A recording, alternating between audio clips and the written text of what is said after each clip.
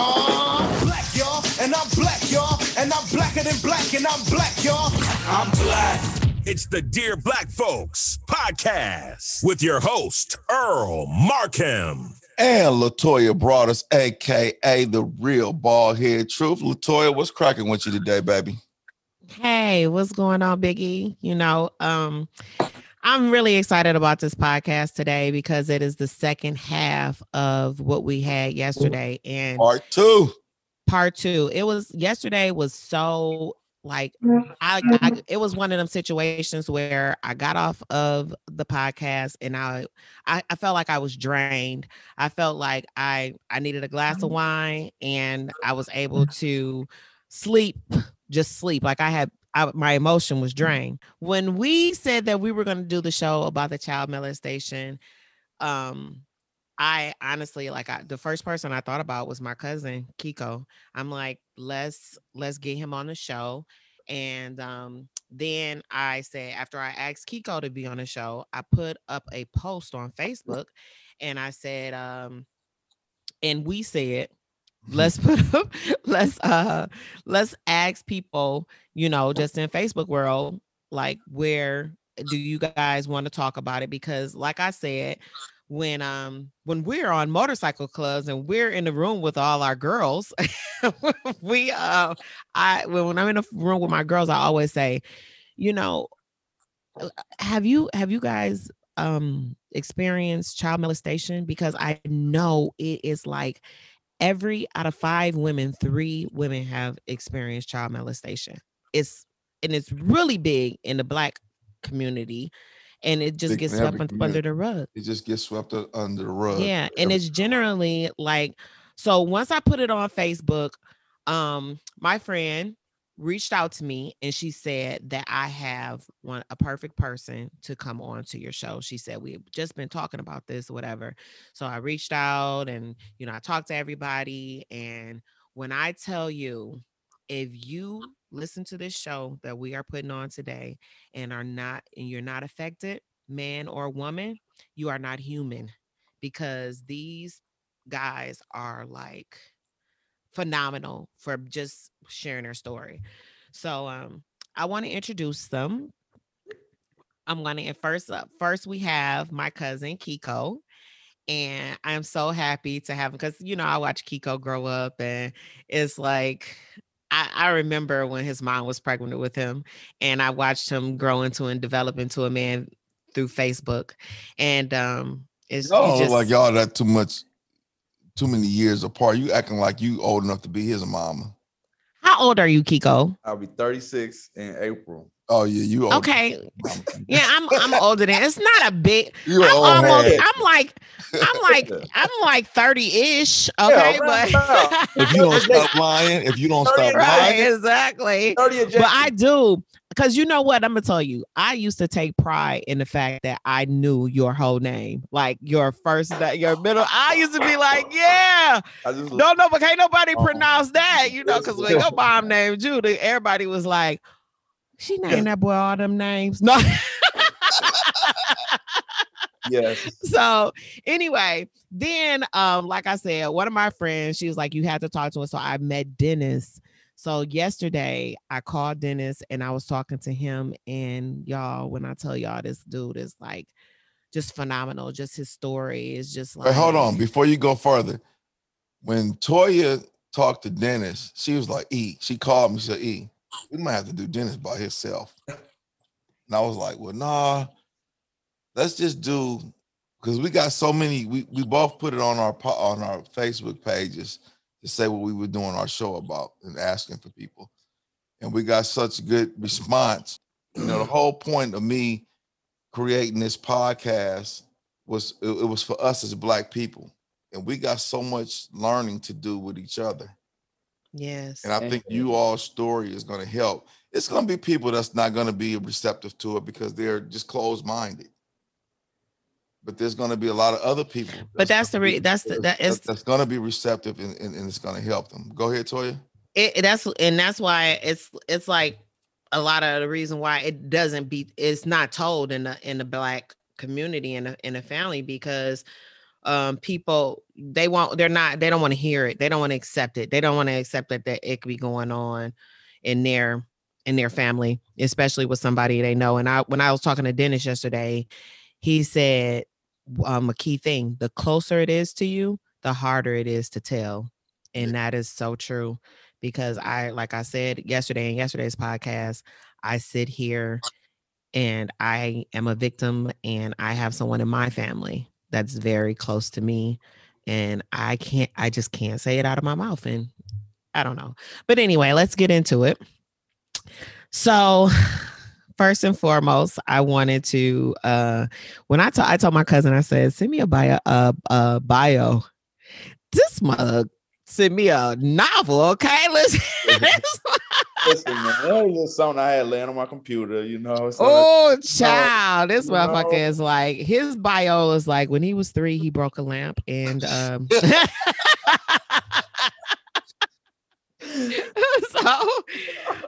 but let me say this, like, right, his is, so he is, first of all, I'm going to skim through, okay? I should have I read it the first time, and I was like, hey, I didn't know all of this, you know. But my cousin, he is from Anderson County, South Carolina, right? You would be from Anderson County. And he attended and graduated from Westside High School, and he then went to Morehouse College. Hey, yes. And he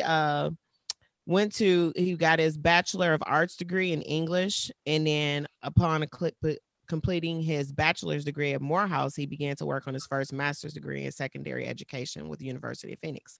So fast forward, like, you do work with like special education kids and everything, because I've seen them give your accolades on there. And right now, where is it that you're teaching now, right? So currently I am the director of special education for a K-8 charter school here in DC. Okay. I oversee the whole special education program, making sure the kids get what they need, the services that they need, the teachers are coached, and all of that good stuff. Good. Okay. Well, hold on before you go on. Dennis. Hold up. I see you reacting a certain way. What people, y'all can't see it, but when he started talking, I can't see you. When Kiko started talking about what he was doing, I see Dennis reacting in the emotional way. What you feeling, Dennis, by hearing that? Okay, it obviously touched you in a certain way. Okay, so I am a student of oh God, I'm a young girl, so please forgive me, but I am a student of special ed people. So that's dear to me, because I try with all my heart. So it's so dear to me. And when they said that you were the teacher, oh my God, that's my story. Yeah, that is part of it. We're going to bring, I want to talk about that too, because he had told, Dennis shared with me yesterday that he had, that is a big part of his story, because he was dyslexic. Let him tell it though. Yeah. Okay. So, but wait a minute. Let's go. Kiko, let's start you off. Let's tell us a little bit about what happened to you and what brought you here. Yeah, man. So just picking up in Anderson, where I was born and raised, I was the son of a single mother who we had an amazing village, who assisted my mom with giving me a great life. My family's pretty well off, affluent, or what have you, but there is a void in every boy's life, every child's life, whether you have a dad, you do. Well, I'm sorry, if you don't have a dad, you know exactly what this feels like, especially for a Black boy, not to belong anywhere. I come from a family of athletes. I didn't play sports. I was always in my books. I graduated high school a year early because of this. So growing up, knowing you're different, but just not knowing why or where you actually fit in society, like you realize this at a very early age, and you begin to search and seek out things or what have you. So church became that outlet for me. At this particular time in my life, I was relatively estranged from my family. I didn't feel like anybody really understood me or got me or whatnot. So I started going to church with my mom, and we started attending this church in South Carolina. The name of the church was Holly Creek. And we were invited by a friend of our family. My family had a quartet. Our family had a quartet gospel singing group growing up, and we worked with this guy and his family for a very long time. So there was an automatic trust there when we started attending the church. And what made things even crazier was that my mom had a crush on this nigga. Like, my mom had a crush on this nigga. So he started coming around. They went on one date. Things didn't work out, and he became more drawn to me. So I'm this little 11, 12-year-old black boy, no dad.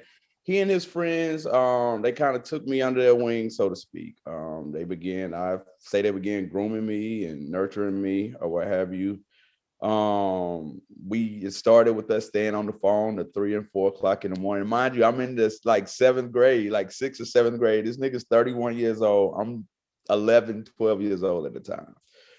We talking, the conversations get more intense, they get deeper, or what have you. And he's cutting my hair. So he picks me up one day from school to take me to his brother's house to cut my hair. While he's cutting my hair, of course, his hands start moving or whatnot, and he kisses me. I go with it. I go with it. And let me preface that by saying, at this point, I knew I was attracted to guys. And for the longest, it took me a very long time to understand the concept of molestation, because I knew I was gay at a very early age. How old did you realize you were?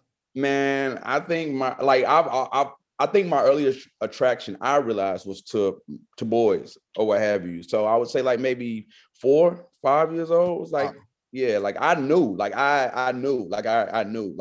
this was. I knew, yeah. And then I grew up around all women, so I was an effeminate kid. Like I imitated what I saw around me. Like, so it all just felt natural or whatnot. And so I knew I was gay or what have you. And for the longest, I blamed myself because I knew that I was gay or what have you. But back to the story. He cut my hair on this particular day. That was the first time. This was in February, I want to say like maybe 98 or what have you. And that led to a year-long, what I call a relationship, where he would come and pick me up in the middle of the night. We would go to the woods and mess around. We went to did I say he was the minister of music at the church, correct? Wow. He was the minister of music at the church. That goddamn church, man. He was the minister of music in the church. Church. And this went on for my aunt walked in on us, and don't even ask me how I remember this. The day before, it would have been exactly 1 year that he had been molesting me. You were how old again? I was 12. 12, okay. I was 12 years old. But he would come and pick me up in the middle of the night. He would buy me underwear. Like I went to summer camp during this time. He would come and pick me up from summer camp. One time I remember so vividly, he came to pick me up for a doctor's appointment, because keep in mind, my parents hadn't entrusted him to me. Like they trusted him or what have you. He came to pick me up. We went to his bedridden grandfather's house at the time. And we messed around there. His grandfather was in the next room, couldn't really hear him, couldn't get out of the bed or to see exactly what's going on, but we were there messing around or what have you. And there were times we were in the church. People came to the church. We had to hide in the church because we had been messing around or what have you. Wow. Yeah. But for me, this was the first time in my life that I felt like I belonged, and somebody actually saw me. Somebody saw me. So this all felt normal to me in that moment. And little did I know this would go on to form how I love, how I engage relationships, how I view myself. And even as a 35-year-old man, like it still shows up. I'm still in therapy for this. There's still a lot of trauma that I don't think I'll ever resolve because of this. So I think I'm just at a place now where I'm just trying to live with it and deal with it and cope with it the best way that I can. Did you ever confront him about what he did to you? So, my aunt Marlo came in and caught us. She walked in on us, like I said, the day before it would have been a year. When she caught you, where were you all at church or? So we were actually at my mom's home, and like I said, my aunt was talking to him about him perform. She had commissioned him to sing at her wedding and all of this. So they were talking about these things that day. So he picked me up from school. I had founded a gospel choir at my high school or whatever. We had choir rehearsal. So he picked me up from school. We came home, and my aunt was staying with us at the time or whatnot. So she was there. They were talking about her wedding, the songs that she wanted him to sing or whatnot. And she ended up leaving to go to her mom's house or whatnot. And when she left, of course, we started messing around. She forgot something at the house. So she came back. And when she came back, we heard the door open. We started scrambling, trying to put on our clothes, but it was too late at that point. She saw us putting on our clothes, and she spazzed. The first thing she did was she went to her car and got her gun. And I don't know why, but my grandmother just so happened to pull up at the same time she was getting her gun out of the car. My grandmother came in the house. She begged and pleaded with him to tell the truth. He denied it. He was like, I don't know what she thinks she saw, but please just believe me, yada, yada, yada. So he left.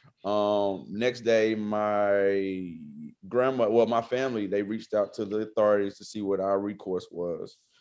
So long story short, we did go to court. But keep in mind, at this time, I'm in the 9th grade. I'm in high school now. Everybody knows. Nobody wants to be friends with this little gay boy. Nobody wants to be friends with this little gay boy who's been molested and kicked out of the church because they asked me to stop coming to the church. Did they ask him to stop coming? He still, as of today, he is still in his position as minister of music in the church. Wow. No, he ain't. Blame the victim. Oh my God. Still in his position as minister of music in the church. And like I said, Dennis, I see you, bro. You ready? We gonna get to you, but I see you. Right, we gonna get.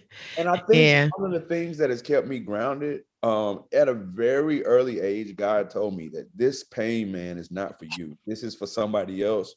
I just need you to go through this so you can share your story and heal somebody else. And that is the one thing that I think has kept me sane for the last 23 years. Just knowing that my story is going to liberate somebody. My story is going to give somebody else hope. And that was one of the things that kept me grounded. But we went to court and I allowed him to accept a plea deal because I was tormented. I was getting threatening phone calls to my house. So, I mean, did you have, like, at that point, you said you felt like you were in a relationship. So did you feel like when you were going through the court case, did you feel like, like you had to protect him? Man. So the weekend after it happened, we went to our cousin's house. Like the family was there or what have you. I got drunk. I got my hands on some Absolute vodka, some kind of way. Like I remember this so vividly. Took like 6 shots. I got drunk. I made them call him. I cried and cried and cried and begged till they called him. So they called him. He was at his best friend's house. And he got on the phone. And I began just tell them the truth. They're not going to do anything. And me being naive at 12 years old, not knowing what was really going to happen next. So I'm begging him, yo, just tell the truth. He's like, I don't know what you're talking about. Why are you doing this to me? I can't believe you're doing this to me. And I'm losing it. This nigga is supposed to be, he told me he loved me. How old was he? 31. Wow. 31 years old. He told me he loved me. All of this. I really thought that this was gonna be something. At this time, I felt safe. I didn't have anybody. I couldn't go to my family. I ain't had nobody to talk to. And then so because you already was having you already knew at an early age you was gay, and you like me. He kind of took advantage of that, and you thought, okay, I got somebody I'm comfortable with, and another man. He's older, he understands me. He really manipulated you. Absolutely. And the reason why I want to say this because it's important to understand because we're gonna get a lot of people that's gonna be, he. Of course, yeah. Hold on, before I want to say this, I want to want to let you guys know, I don't mean this in no disrespectful way, but everybody is not going to be open. Yeah, I struggled with that for so long, man. I've struggled with that concept for so long, man. Even with me being 12 years old and knowing that I was gay, this nigga was 31 years old. Right. So I wouldn't care if you was okay with being gay and he was okay with being gay. That's just, I don't care if it was different sex or whatever. 31 and 12 years old, that shit is wrong in any book by any means. Right. So it doesn't matter. I don't give a shit. So what happened with the case? Like, what happened? So let me back up before we get to the case. So over the course of this year, he had 3 best friends, so the total of 4 of them. They also had a quartet group. So all of our families knew each other just from the gospel singing circuit. So they were all supposed to be like my big brothers or what have you. Like they were supposed to be my mentors or whatnot. So it was this one. It was on several. This happened over the course of several different occasions. So one time specifically, I remember I got in trouble at school. My grandmother called them to let them know that I got in trouble. I was like in the 8th grade, 7th or 8th grade, or something like that. So after church, one day they took me back to one of the guys' house for getting in trouble. This is my punishment. They made me lean over the toilet seat while they sprayed my ass with 409 cleaner, Windex, all kind of shit, and then stuck a plunger up my ass. The men did that or the women? The men. No, the guys that's supposed to have been his mentors that were in the quartet singing group, the gospel singing group. In the church that were they were also ministers. They all went to the same church that I was going to. They all went to the same church. And then it was one night after choir rehearsal, I had did something. My grandmother called them. They put on one of them put on a latex glove, like put some Vaseline on and stuck his finger up my ass in the church after choir rehearsal. Keep in mind. So all of them were messing with you. All of these guys in this group was messing with you. So, and I mean, me, I never knew what it was to have a dad. Like, and that's something that even at 35, I still don't know for sure who my biological father is. That's something at 35 that I still long for. So them knowing that, I definitely feel like they played off that. That was an easy way to reel me in or whatnot. But to your point, Toya, we got to court and I was just so tired, man. I was so tired of being teased. I'm not having any friends. I'm not being accepted. So I allowed him to accept a plea deal. At that time, he got 10 years probation, suspended to 5 years. He did not have to register as a sex offender. No time. And yeah, and that was. What was his position in the church? He was the minister of music. And he doesn't, so he can be around other kids because he doesn't have to register as a sex offender. Still be molesting people right now. Yes. Okay, look, we want to come back to you, Kiko. Absolutely. Let's get to Dennis, and then we're gonna go back and forth. Dennis, I see Kiko's story is touching you because you got the tissue out and everything. Let me let you guys know who Dennis is. Dennis is a 44-year-old man who is a father of 3 beautiful children. He has worked at IBM for 24 years. He is a choir director at Church of God in Christ for 20 years. And he is ready to tell the story. And he hopes that his story will heal someone. Dennis, let's get into you. Like, tell us your story. What is your story? Can you hear me? Yeah, I can hear you. Mm-hmm. Okay. Choppy. I don't know where to start. Oh my God. And what's his name again? The first guy? Kiko. Mm-hmm. Kiko. Oh my God. Your story is so much like my story. But at the same time, I don't know where to start at, but I'm going to start. Hopefully, this will bring awareness to your audience. So, me at 5 years old, not knowing nothing, At 5 years old, you learning your ABCs, trying to navigate life. So at 5 years old, I hear my father saying, say your ABCs. When he began to say your ABCs, I see my sister serving him. When I see her face, I'm like, why are you looking like you're done with this world? I don't know what's taking place, but my father is saying, say your ABCs. So fast forward, I'm dyslexia. So when he say your ABC, I can't say that my ABCs. I say Right. A, B, C is the S, and the S is the C. 24 years.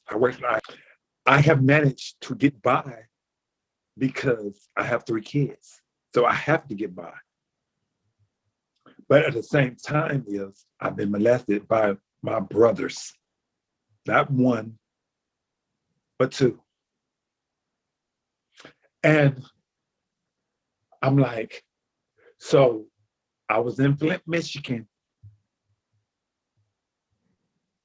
for birth to 13, 12. My sister wrote a play. And she said, Dennis, I want you to come and I want you to be a part of my play. I'm a singer, but I'm not the best singer.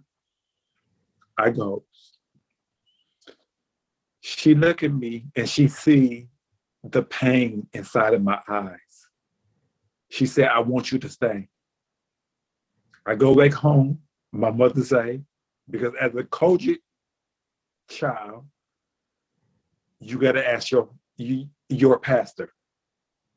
I asked my pastor. He didn't say nothing. But my thing is I know my father is a demon. I'm leaving this house. I'm leaving Flint, Michigan. Regardless of who say what, I'm leaving because I've been through hell. So I leave. So get to Texas. We're sitting on our bed, and I'm just going through the quick emotion because we own the podcast. So I get to Michigan, and I tell my sister, I said, I've been through hell. I've been molested by our brothers. And I don't know how to cope through life because I've been through this. She looked at me. Mine for you, I tell you, my father was a demon. She looked at me and say, I've been molested by your father for all these years.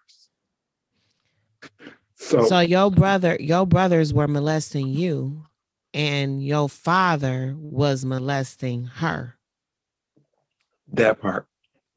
Wow. But hold on, Dennis. So from our conversation prior, which was more striking, because now you told us that your father was molesting your sister, let the audience know how your father reacted when you told him your brothers was molesting you. Okay, so I told her, I said, one night I woke up and my brother, my oldest brother, okay, so my father I had to get the story straight. My father had, to my knowledge, 14 kids. 14. I'm the youngest of 14 kids of my mother and my father. So one night when I was 13, I woke up and my brother was sucking my dick. I'm just being real. Mhm. He was sucking my dick. And I couldn't take it because I hear the alcohol and everything. I couldn't take it. I push him off and I run to my mother is in the den, because at this time I never knew struggle. My parents was a middle class family, so we had a den. So I run to my mother and say, "Hey, your oldest son is doing this to me."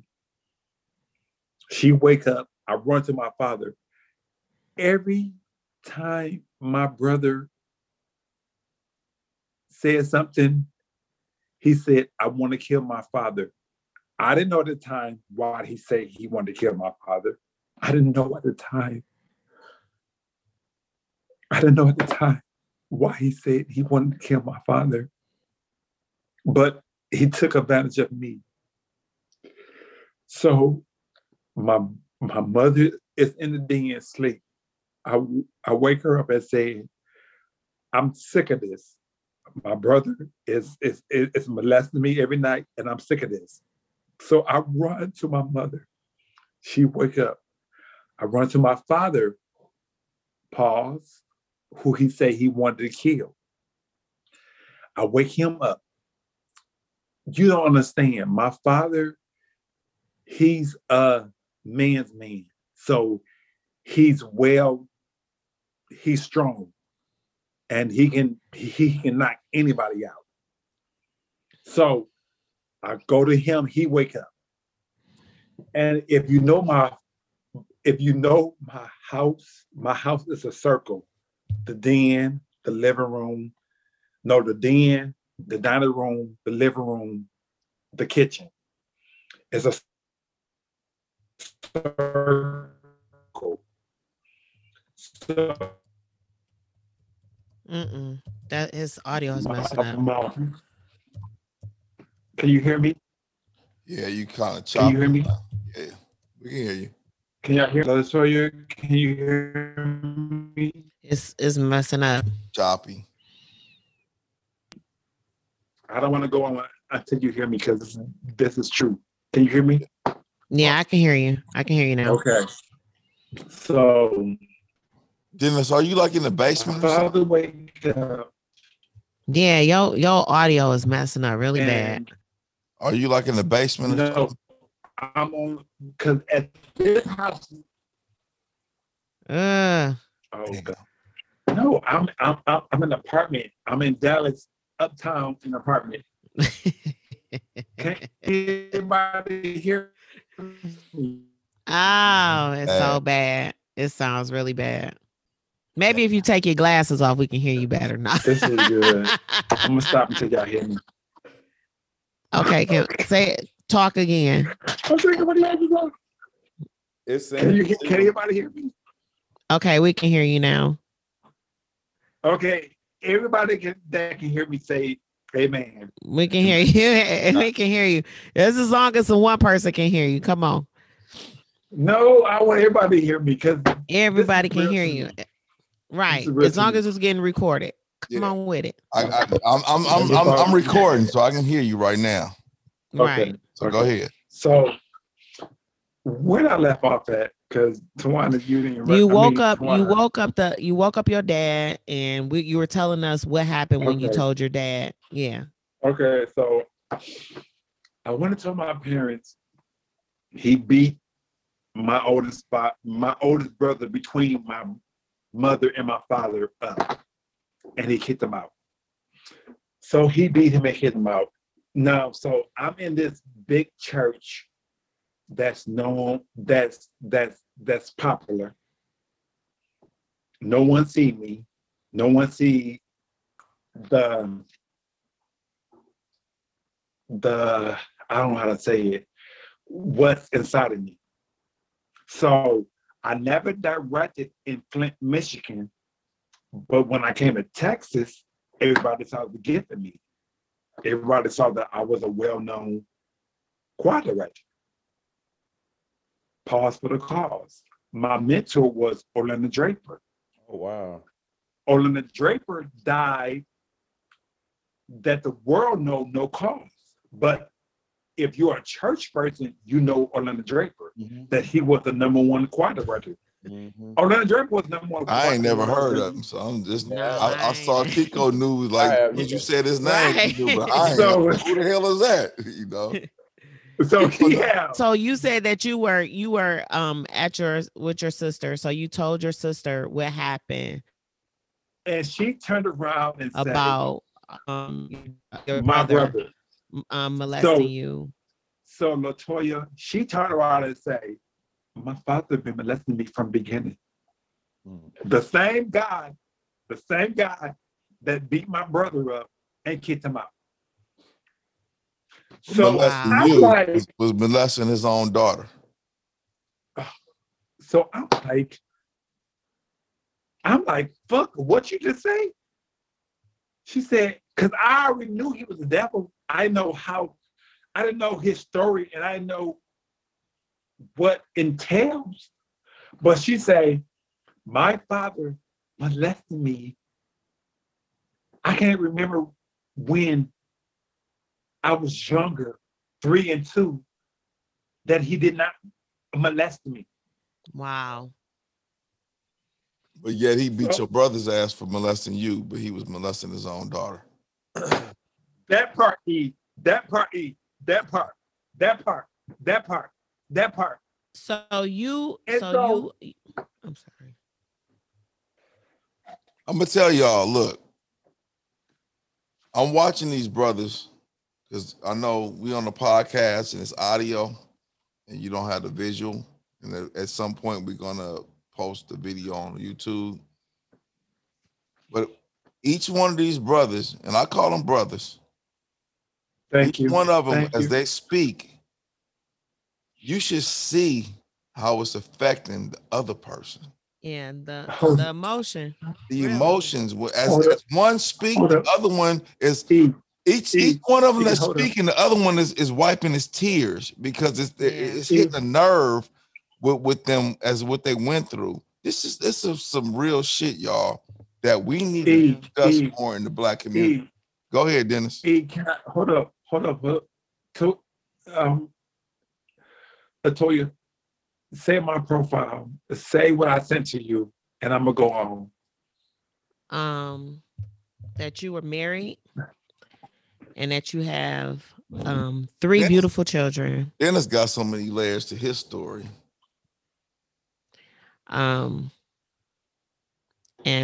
So we're gonna go to that. We're gonna go back. Okay. We're gonna go back and forth. So Dennis, you gave us the foundation. I want to go back to Kiko, and we're gonna go back and forth.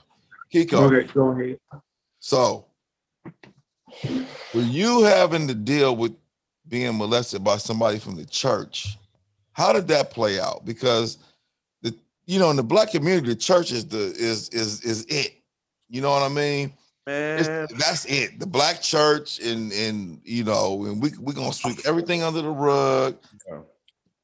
How was it for you to be a young kid being molested by somebody in the church? I'm sure they probably didn't believe you, By several people in the church. Yeah. It was several people in the church, really. So how did that play out for you, and how did you deal with it? Because I'm sure either they didn't believe you or they wanted to sweep it all under the rug.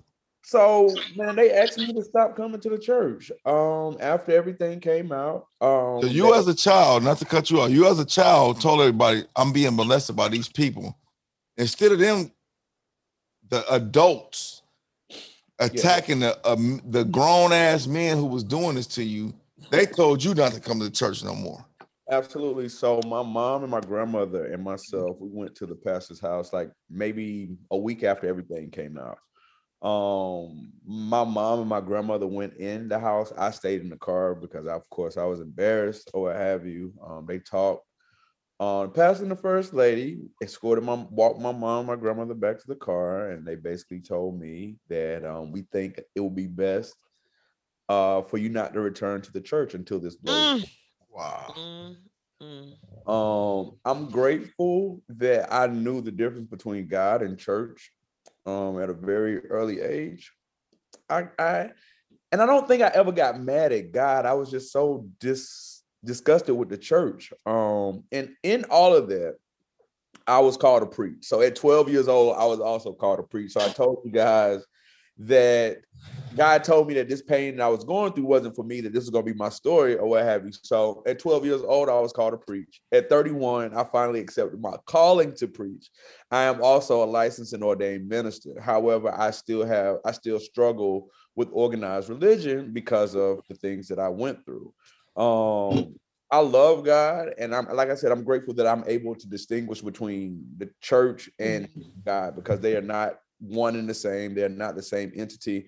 So I even now I still go to church, and I think one of the biggest impacts, or one of the positive impacts that came out of this pushed me into special education. This pushed me into wanting to protect kids. Like, I see so many kids that look like me, that are growing up like me, that have stories, that don't have a space, that don't have anybody to see them. That's why I take the work that I do, I take it personally, man. Like, this isn't my job. This is a calling. Like, God put me here in these spaces for a reason, so these kids could see and hear and connect with somebody that looks like them, that has a similar story to them, man. So I still go to church. I still, listen to gospel music. Let me ask you guys something, not to cut you off, Kiko. Good. Now, Kiko, you say you still go to church. Dennis, you say you are, if I'm not mistaken, you're a choir director now? No, I'm not a corporate now. That was 11 years ago. Okay, so when you were a choir director, so you were a choir director 11 years ago. Kiko, you still in the church. Let me ask you all this. Being that you're gay men, and you know that in Christianity, they preach against homosexuality. Mm-hmm. How could you continue to be faithful to something that in church every Sunday they preaching against? How did you cope with that? And how did that register to you? How could you feel like if they're preaching against that, but you still being faithful to that? I took a sabbatical after the case or what have you. I was in 9th grade at that time. I don't think I went back to church for like 5 or 6 years. And it was in that time that I became familiar with the concept of relationship versus religion.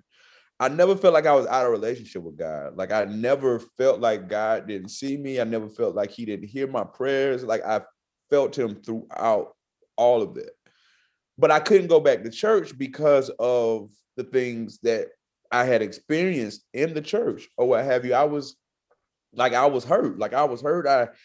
I graduated high school a year early just to get away from my town. Like, I skipped the 11th grade, graduated early. I went to college, and I just started to wild out. Like, so over that time, I felt as though I began to get to know more about God, who he is outside of Christianity, because I think Christianity is really going to send a lot of people to hell.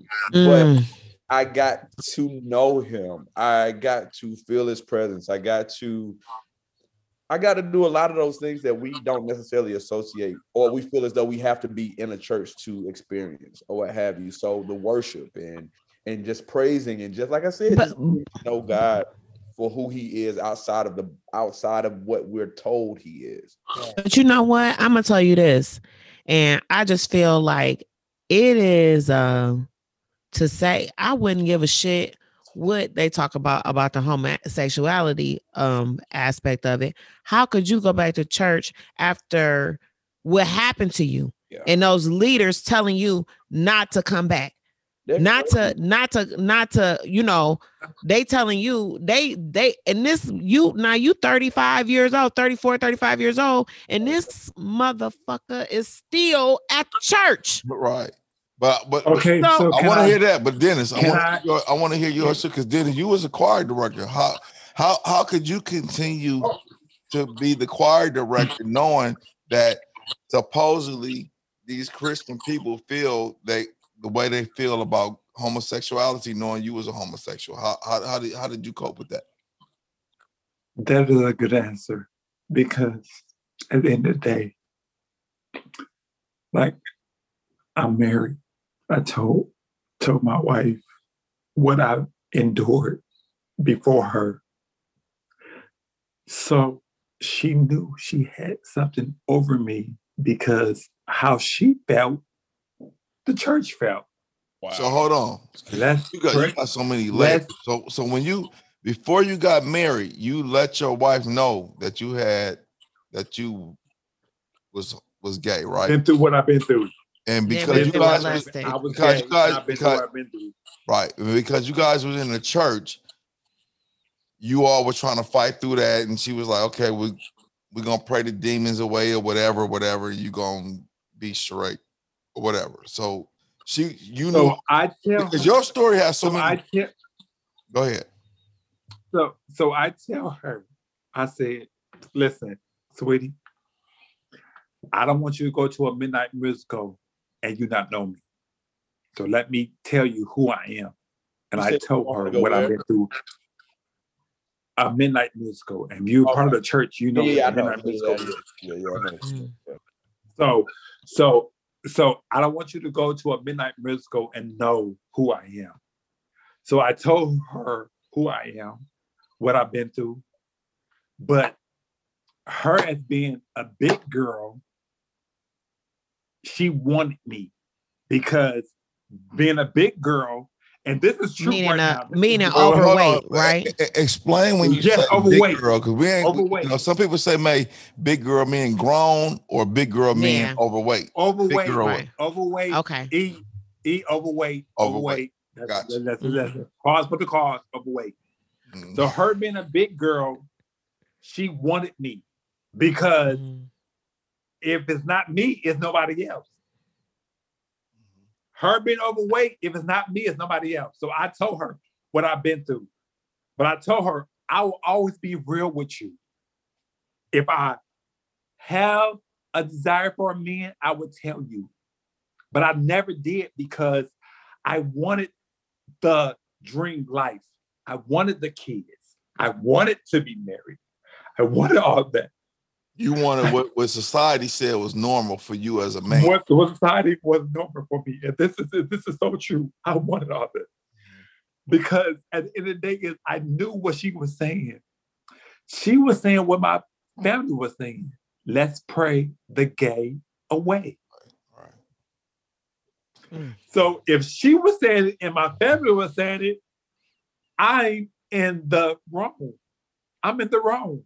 Regardless of what nobody say, I'm in the wrong. And regardless of anything, even tonight when I had the meeting with my family, I'm in the wrong. I'm in the wrong, regardless of what I've been through. So anyway, so when she said that, I began to open up and tell her what I've been through in life. I don't know what I said, but at the end of the day,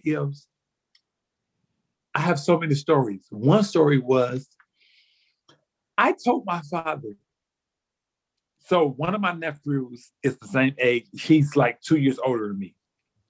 But my father, he had other kids than him and my wife. I mean, him and my mother. Him and my mother. So my nephew come down and he wanted to sleep with me. I tell my father, I don't want to sleep with him because he touched me. I got to beat him. All because I didn't want to sleep with him. Because I thought I was too much. Because we are a middle class family and we don't see the struggle. So I tell him I don't want to sleep with him because he touched me. I got to beat him. I got to beat him because I didn't want to, because I tell my father I don't want to touch, because I don't want to sleep with him. Okay, you know what? When I was talking to you and you said the reason why you held your story is because you had 3 things that you felt that was against you. Right, yeah. What was those 3 things that you said? Black, gay, and stupid. Explain that. We know the black and gay, but explain the stupid. The stupid is I was dyslexia. I was so scared of my father. I didn't know how to navigate through life. I didn't know how to go through A to B because I was so scared of my father. Not knowing he molested your sister. all my sisters but one. Not knowing that. Not as a 13-year-old child, I did not know that. I did not know. When y'all had y'all call tonight, because tonight you had a call and you confronted your mother and father about what was going on. Did your other sisters confront too? Did they say what had happened to them? Okay, it went left because of me. It went left because of me because I'm telling my truth, and my brothers and my father saying, "Fuck your truth. Fuck what you've been through. It doesn't matter what you've been through. It doesn't matter." And like I told you, Latoya, last year in January, I had a dream about Brian Colby and his wife and his daughter and what they've been through. And that dream just confirmed to me that I'm living because I have a daughter. We're going to go through the same thing. No one sees me as a father because I'm gay. No one sees me. No one sees me. Let's get to that. And we're gonna go. Toya, we're going over hours. I know. I expected it too. I know. Because I posted that I was doing this with you guys on my Facebook page, and we already got a lot of people wanting to hear what. Yeah, we're going over an hour because let me tell you, and it's not to cut the women short, but we always hear about women being molested and all that. Yeah, not to downplay it at all. Not to downplay. No one see me because all molestation is bad, no matter what. But we don't get a lot of men that's strong enough to come on and tell this. But E, can I say something? Can I say something? Mm-hmm. No one see me. No one see when my brother put his penis in me and what that felt. No one see what I had to deal with through life. No one sees Dennis of what I've been through. And we understand. Let me tell you, Dennis, because some of the women that we dealt with, one of them, her brother molested her. Yeah.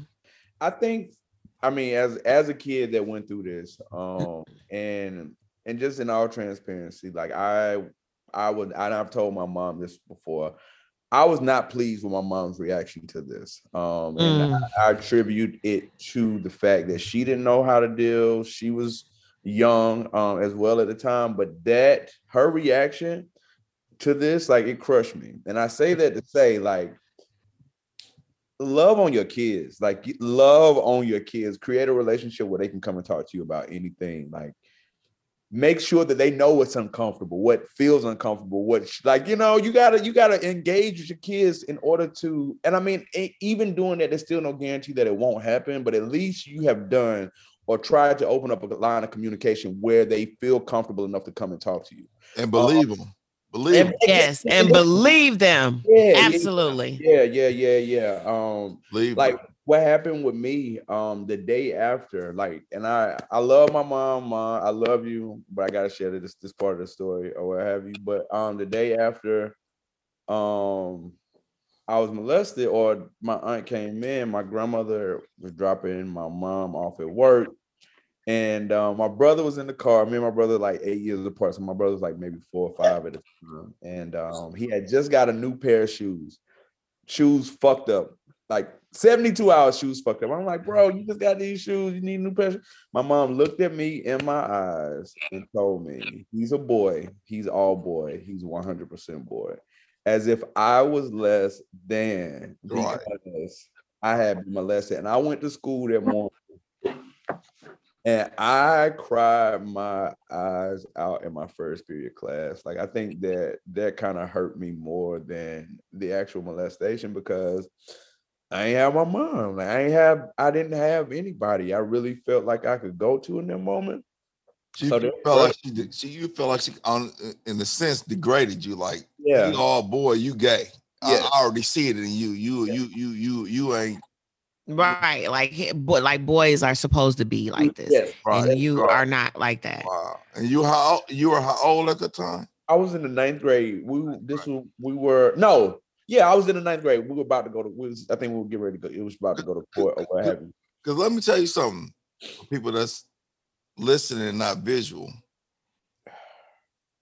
For you to say that your mom said that and all that, just looking at you on the Zoom call, I would have never thought you was gay. So how did you, but they say a mama know they keep. But you gotta remember when we started this call, I said that I grew up around women. So probably to like maybe the 6th grade, I was very effeminate. It wasn't until I like got in my later years, like high school, 10th, 12th grade or whatever, that I started to shed these effeminate ways and like kind of grow into myself or what have you. Mm-hmm. So at that, like I was still going through puberty. Like I'm growing up. Feel like you feel like you weren't kind of feminine at those times. Can I pause for the pause? Okay. Can I go ahead, pause? Dennis. When he said 9th grade, that really took a lot out of me, because in 8th grade, I told them what I was going through.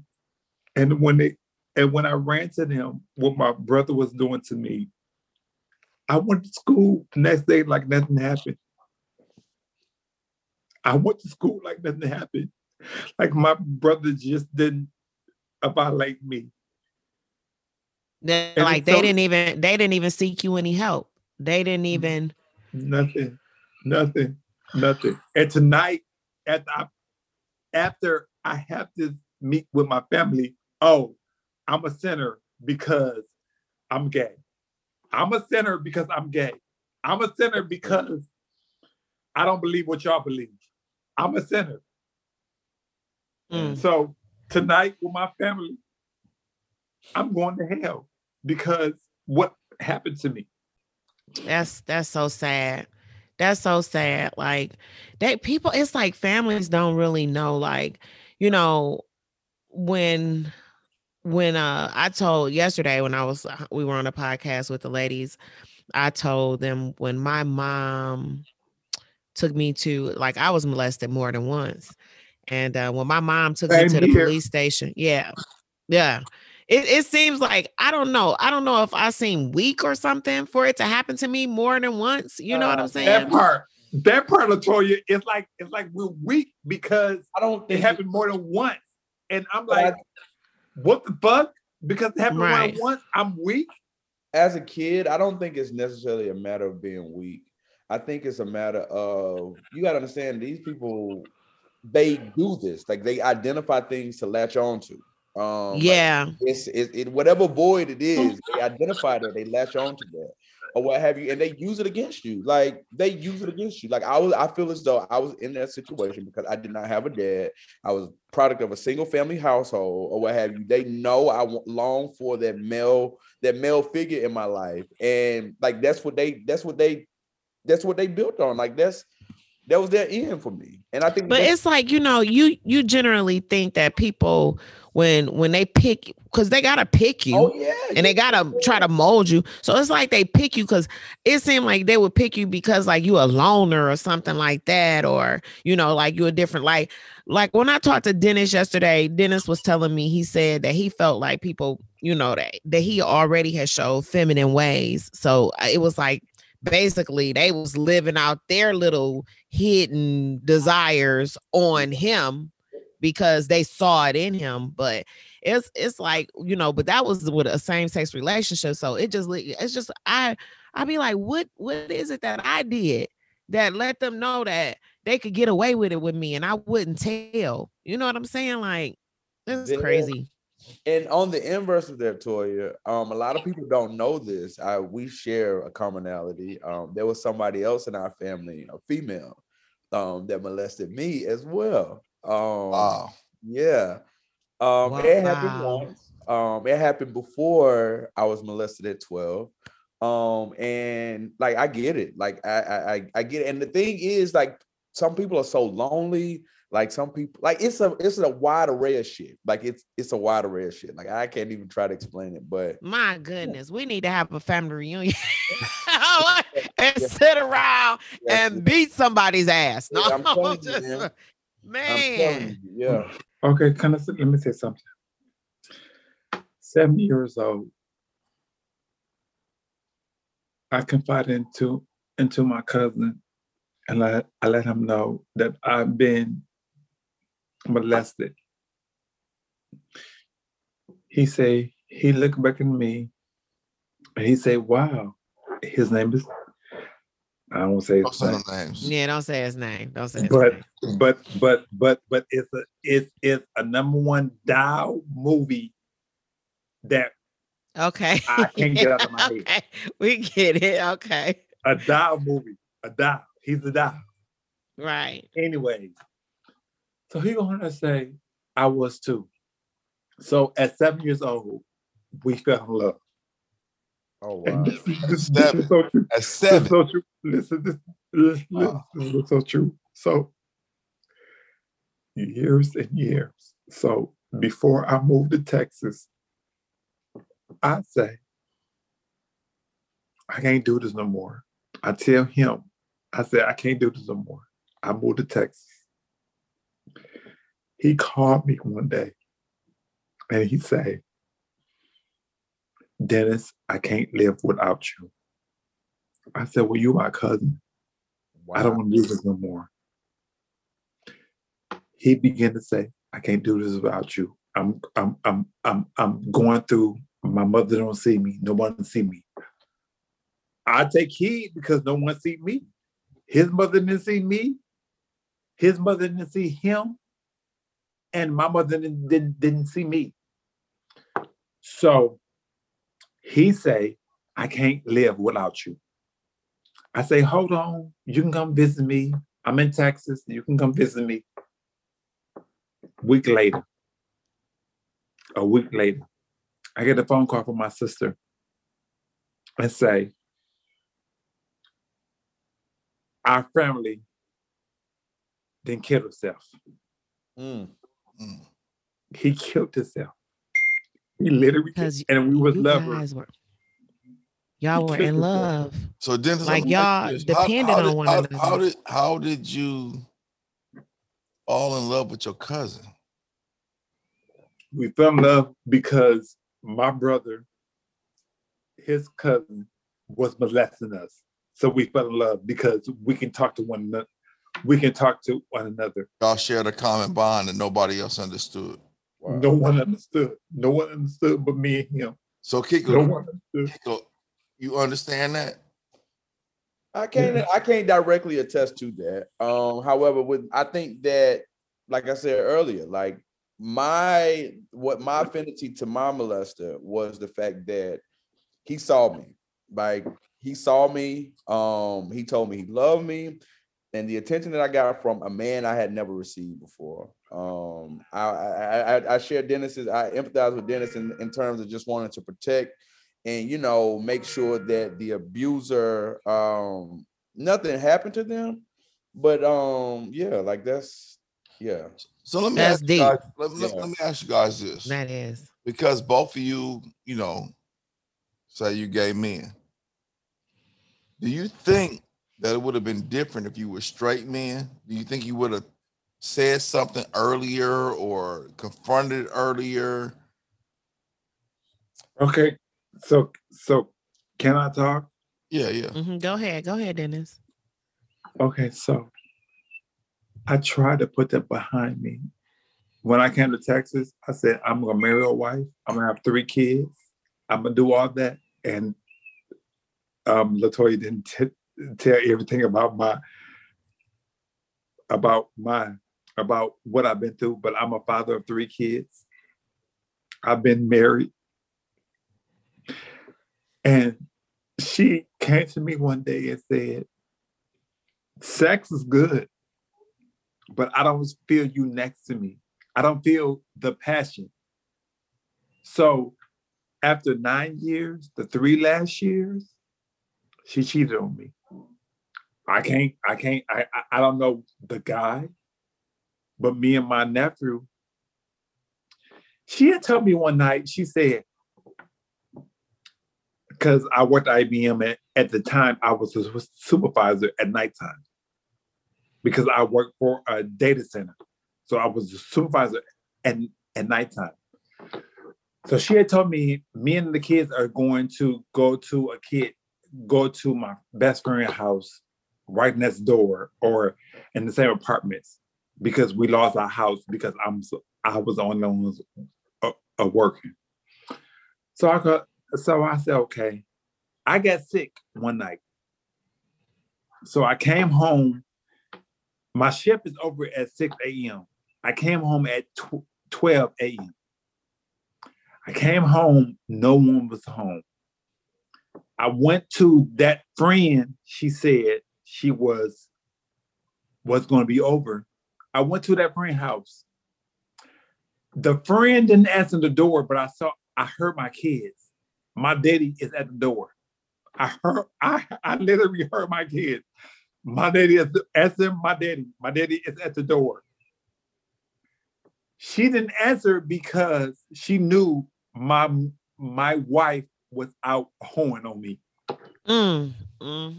Okay, so she didn't answer. She didn't answer. So let me ask you this. My wife was out. Let me ask you this, Jen, because your story has so many different layers. And I'm gonna keep it 100.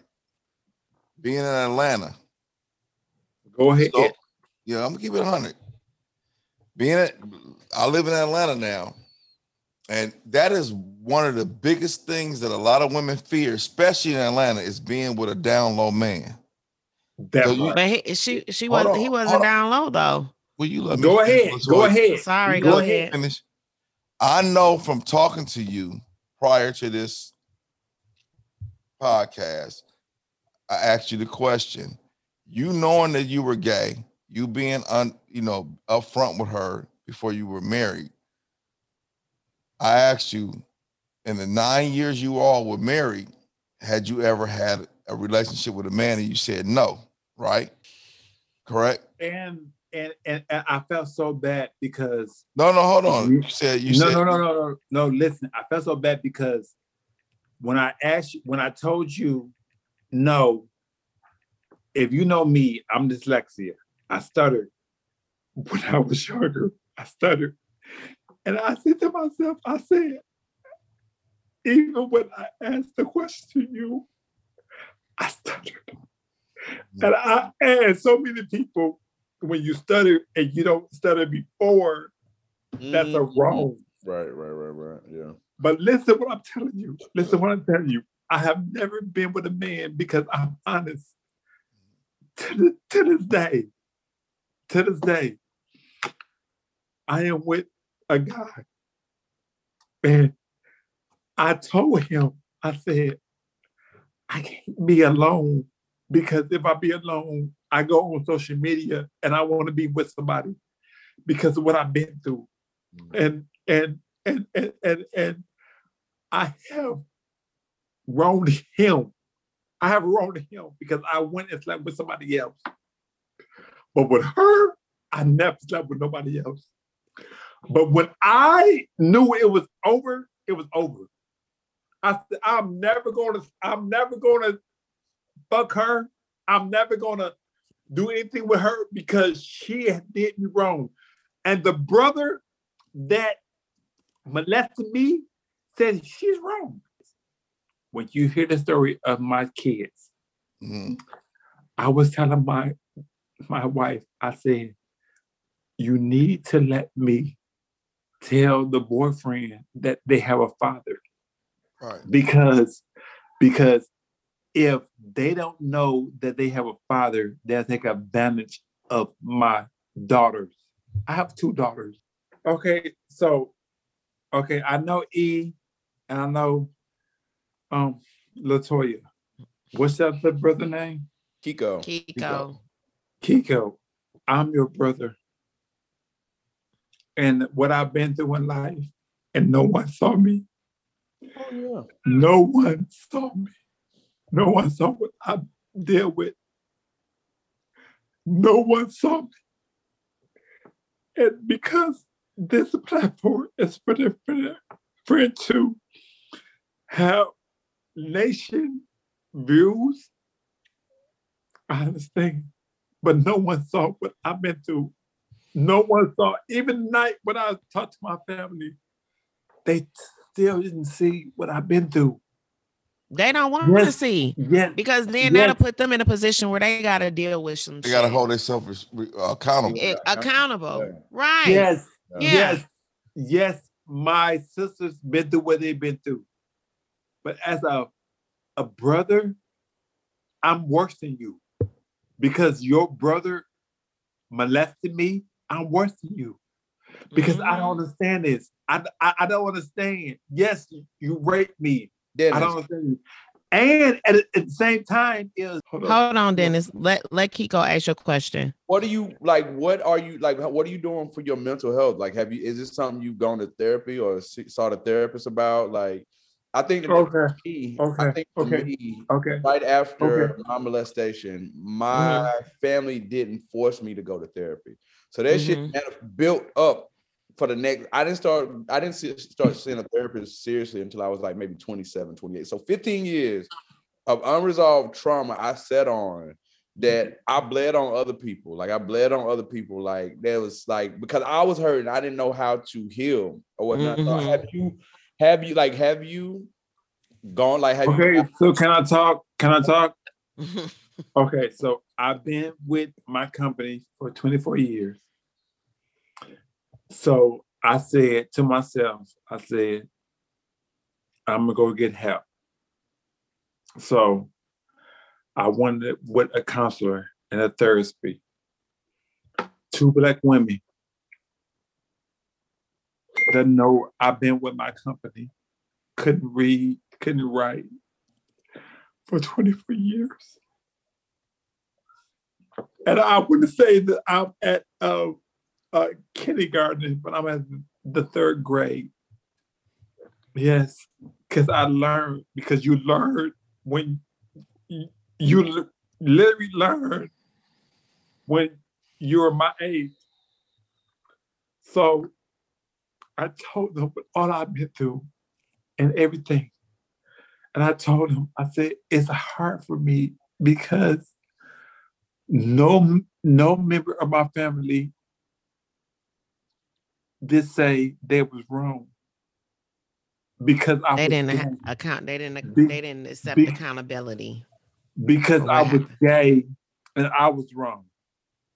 In the culture world, if I'm gay, I'm wrong. They're right and I'm wrong. In the culture world. I never molested none of my kids. I have two daughters, Denver and Destiny. They would tell you, I was a loving father. But in spite of my family, they felt everybody done wrong. Because my father had 14 kids. I stopped at 14. He molested all his girls. But one. And for me, for Kojic to tell you that my father molested all his girls but one. So was your father, did your father ever did he ever get in trouble for molesting his kids? Tawana, I mean, he told us tonight, and before my mother met him, he was in prison. And I'm telling this because molesting because I want my story to be told. Before my mother, he was in prison because he molested one of his daughters. And when he met my mother knew that he molested one of his daughters. So basically, your father was just breeding people that he could molest. Because no one saw him and no one saw me. My brothers can come kill me for what I know. But what I know is truth. What I know is truth. It seemed like from talking to you all, and don't take it bad or whatever, but it seems like, Kiko, did you have counseling? We can't hear you. I've been Kiko. Nah, you on mute, Kiko. My bad. Well, hold up. Wait, Hold up, E. hold on, Dennis. Hold on, E. Dennis. Hold on, Dennis. Dennis. Hold up, E. I didn't have counseling. Right. Hold on. After that night, when I told my parents, my brother molested me, I didn't have counseling. I went to school like it was nothing the next day. Right. No one saw me. No one saw what I was dealing with. So Dennis, And to this day, I've been off my job in October. I've been with three people that's counseling or whatever you want to call them. But no one see what I've been through. No Right. one see because I'm a man. Right. I'm done. Talking. We're gonna get there, Okay. but I'm trying to get somewhere. Kiko, did you have counseling? So immediately after my molestation, they set up through the courts. They tried to get me to go to counseling. I think I went to like maybe one session. I didn't really get heavy into counseling. I've probably been in counseling consistently, probably for like the last 9 years or what have you, on and off. And I can honestly say, man, that it has definitely helped me so much. When I was in undergrad, I was partying. It was, going out, partying with my friends or whatnot, drugs, alcohol, or what have you. And after the molestation, I also found out that the guy that I thought was my biological father was not my biological father. So mixing that in with the molestation, like my 20s were fucked up. Yeah, like my 20s were fucked. Like I got DUIs. I was bleeding on everybody around me or what have you. And I really had to get everything into focus. Like I had graduated college or what have you, still out here fucking up or whatnot. And I had to figure out what the problem was. So I went to counseling. I'm still in counseling. And it's helped me a lot. I'm definitely not where I want to be. These issues still show up.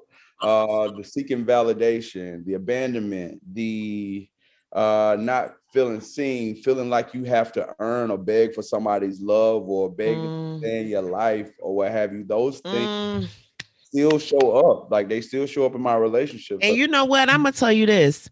You just said that, and it's like I've been in counseling for so many years, but I didn't realize you just hit a chord with me. Yeah.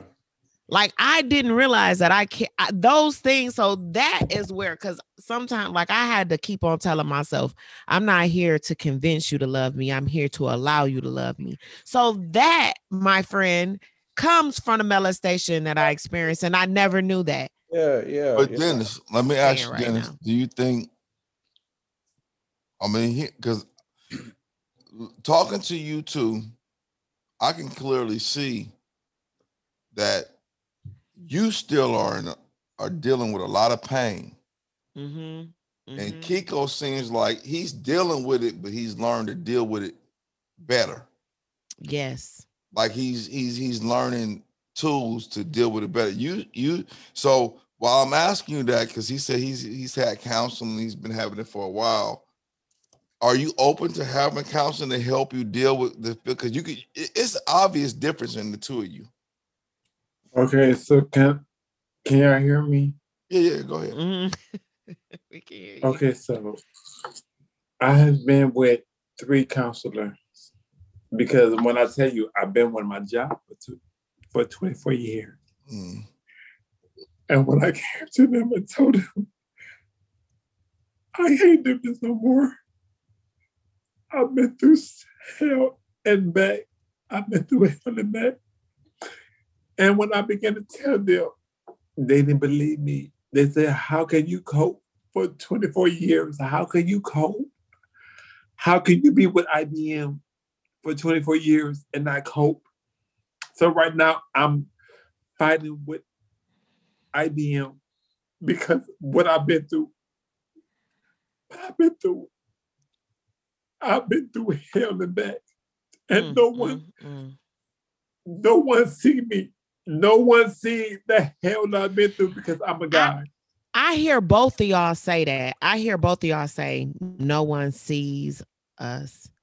Like, what does that phrase mean for y'all when you say that? Like, Kiko, what does that mean for you when you say that? For me,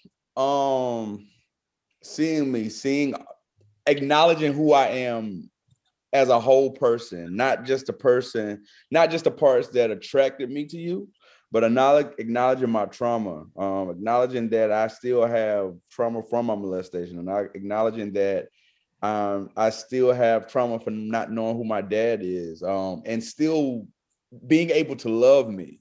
I think that people want you, but they don't want all of you. And I think seeing me denotes that you see all of me and that you still want to be a part of my life, that you still want to be a part of my story. And I think that's been conceptualized more in romantic relationships or what have you. I was in a 3-year relationship. We were engaged, we broke the engagement off, and that's one of the things that I feel like happened in a relationship. Like there was a part of me that you fell in love with, but you couldn't accept all of me. You couldn't accept my whole story. You didn't see my whole story or what have you. Oh, okay. Hold up. That's so real. Because for him saying you can see all of me, and when you've been with a guy from 5 years old, when you've been with a guy, when you've been molested from 5 years old, you're open to sex activities. You're open.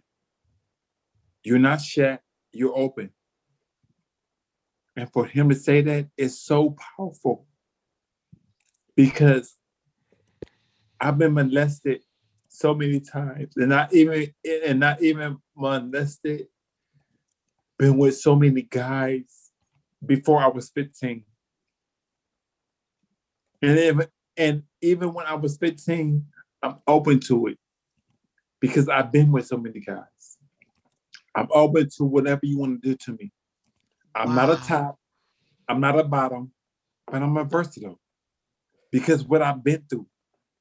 And if you understand what I've been through, the other guy will understand what I've been through. I've been through so much more than a woman can understand. That's what I've been through. And no one see me. I'm grateful for you seeing my story and say I didn't need to talk about it. But at the same time, no one see me. No one see what I've been through. Go ahead. You know what's interesting, Toya, is when we talk to the women, they kept everything secret because they felt like nobody was gonna believe them or whatever. Which was pretty much the same with all the women, right? Nobody's gonna believe us, or whatever. But with the men, it's like they both said nobody sees me. Like, you know what I mean? Like nobody sees me. I think that it comes from a place of wanting to be validated by a man. Like in my relationships now, and that's one thing I'm working through with my therapist is that I seek validation from my partners. Like I'm a whole ass package. Like I'm like a whole like, and not even to toot my own horn, but I'm really that guy. Like I'm that nigga. Like I've accomplished a lot in my 35. I know that's right, cousin. Go ahead. And I still seek validation, like from niggas that can't even like really stand beside me. And like this is not being arrogant. Like it's not even being arrogant. I love it, cousin. But it's just hold on 1 second, Dennis. Hold on, Dennis. It's not even a matter of being arrogant, but it's an emotional thing. Like it's an emotional thing. Like when you don't have your emotional needs met in a healthy way, you seek your needs to be met in other ways. Or what? And that's in all relationships. That's okay. All relationships. And validation is one thing that I got in the relationship that I was molested in, or whatever. That's one of the things I got. I got validation. So when that ended, I was trying to replicate that within my other relationships, even at 35. Like going through this breakup, I was able going and being in therapy and counseling. I've been able to acknowledge that a lot of the traits that my previous partner had were traits that my molester had. So being able to acknowledge and just being aware of what's going on and the parallels between different situations in your life, I think that that's where a lot of my, I don't want to say healing, but a lot of my abilities to cope have come in or what have you. And like I said, I don't honestly, and I'm not claiming this, but I don't think this is something I'll ever be fully healed from. But I'm taking the steps and making the strides that I need to make to be able to cope with this. Can I say one thing? Mm-hmm. I've been through a lot. And what all you said is so powerful. Now, let me ask you a question though. When I understand that you said that you told your wife when you first got together, you told her about your past and everything. But at the point that you guys got married, was it like you hadn't actually like most of the situations that you had been in before then had been like kind of forced upon you, except for your cousin, right? Or had you like started living like a gay lifestyle and then decided to get married? What had you started? Did you have a gay lifestyle then? Or I thought it was just you had been molested and stuff. Am I wrong? You're right. I have never even before her. I've never lived a gay lifestyle. I tell you what I've been through. Right. Even me going to the clubs. I have never been with a man besides my family. I have never been with a man, and I told her what I've been through. So all of your relationships before your wife was actually molestation, incest, and stuff like that. Okay. That's so. Then after you got it, after your relationship with your wife, then you got into the action. You came out the closet, basically, like this is what I'm gonna do. He turning up. Okay. You need to get another drink. Oh, I'm turning up because it's so much. And you're right. I know. And I understand. One thing, as a victim of molestation, one thing that I want to challenge you to, one thing that my friends challenged me to once I got to college and I got, a solid network of friends, and they got tired of hearing about my. Who's talking? Kiko. You can't see nobody. Okay, so Kiko. Hold on, Dennis. Hold on. Go ahead. So one thing, and I'm thankful for my network of friends. I got some amazing friends around me. But one of the things that they challenged me to was to stop letting my story define who I am. And it took me a while to actually understand what that meant. That's my default mechanism to go to why I'm a victim or to go to what happened to me. Like, I wouldn't be where I am today if I was still living under the guise of that I was a victim. I had to take my power back from my story. Like I said at the beginning of this podcast, I knew at a very early age that this shit wasn't even for me. Like, I didn't go through this for me. I went through it to share with other people who are going through it, to get through it, if that makes sense or what have you. But just learning to live outside of that space. And it takes a lot because it defines us. I mean, the shit that the things that didn't, and I'm sorry, my ministerial colleagues, I know y'all probably gonna hear this podcast. Please forgive me. I don't cuss all the time. Just sometimes. But just getting into a space to where you're open to heal and you don't want to be your story. I think it's very important because if not, you continue to bleed on people and you get stuck there. But you know what? Speaking as a female victim, I think that it is the reason why it's different for a man and a woman is because it changed me as a person, but it doesn't like when you are violated, when you are violated as a man, you are really violated. You know what I'm saying? It violates your sexuality. It violates your innocence. It does, but get this for you. Of who you are. Like, yes. But it literally changed my trajectory of my whole life. Like, it changed the trajectory of my whole life. Yes. From the way I love, from the way I interact with my friends, like from the way I interact with myself. Am I enough?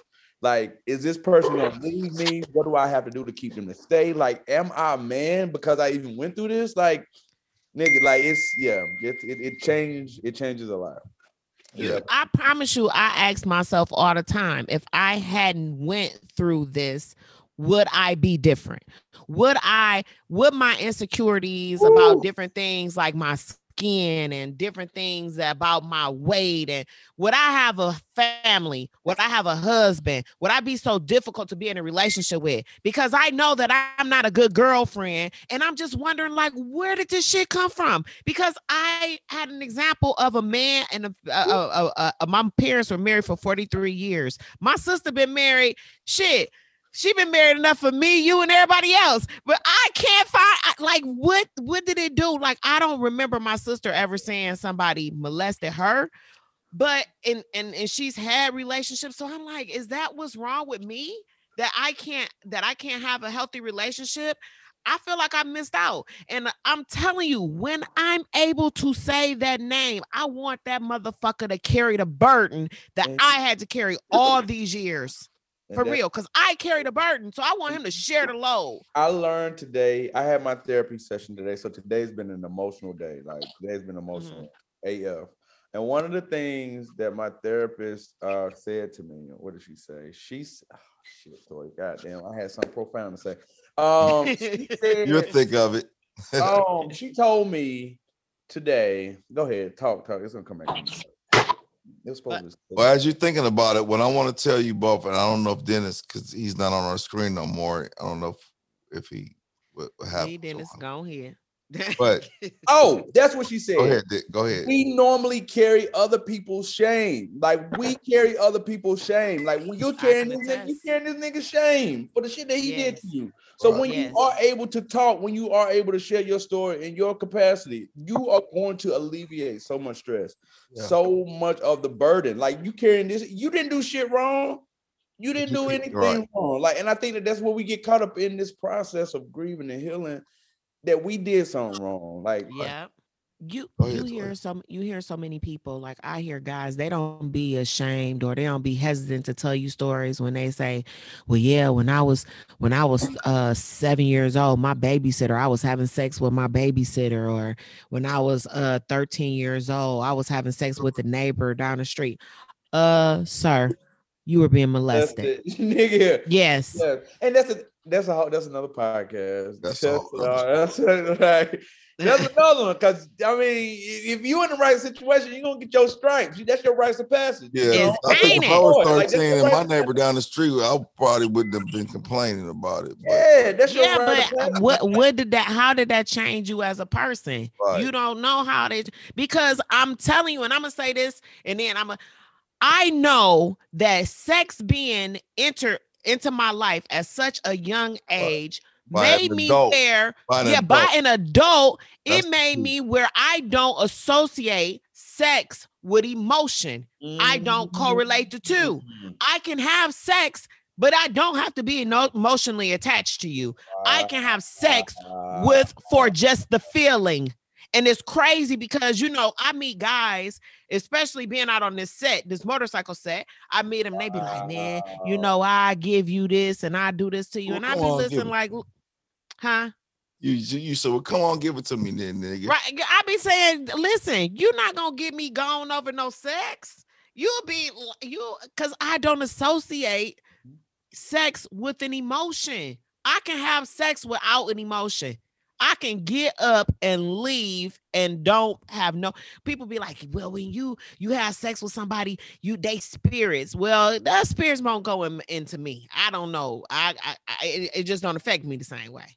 And that's horrible, because when I was younger, I was hell on wheels because I had sex for acceptance. So I have to tell people, I'm sorry, let me just say this one part. Go ahead. I have to tell people all the time, when I was younger, let me tell you something. You got the best part of me when I was younger and I didn't know no better. But the person that's standing in front of you right now, you don't know who I am anymore. I'm not that same person. I would never share my body with your ass now because you don't deserve it. But I had to get to that point. Okay? Yeah, that being promiscuous, that shit was real when I was a kid because I was doing it not for the feeling so much. I was doing it for the acceptance. Well, yeah, because I thought that's all they wanted from me was my body. The molestation took you there. Yes. Yeah. Yes. I want to thank you. It's a good show. I want to thank you two brothers for sharing your story. Yes. And being open with it. And, hopefully down the line and soon or whatever, some different avenues, both of your stories, we can go into a whole other podcast. Oh, absolutely. Yeah. So I would like to have you all back on Please. some different avenues that we, came up with in this podcast. But I really want to thank you guys for sharing your story. And I know as men, it's particularly Black men, sharing your stories like this, you have to be strong to do it. Yeah, because we're so judgmental in our community. Yes, I think the thing that got me past that is I was judged so hard and so heavy. Like when this shit first came out, like the amount of anxiety, and I don't even really think I knew then what I was experiencing. Like y'all gotta understand, in high school, I had no friends. Like none of the guys wanted to hang out with me. Like that messed me up. Like that messed me up. None of the guys wanted to hang out with me. So growing up with the narrative or whatever, like you learn to roll with it and make it work for you or what have you. And here I am at 35. Those same niggas I was pressed to hang out with are still at home in South Carolina with 7-8 kids, 3-4 baby mamas or what have you. Like, and I'm just so thankful that I was able to persevere, because everybody is not able to. Like, people meet different ends to that situation. And if I can help somebody, if I can say something, share something to help somebody, it's always hope on the other side of the storm. It's the Dear Black Folks podcast.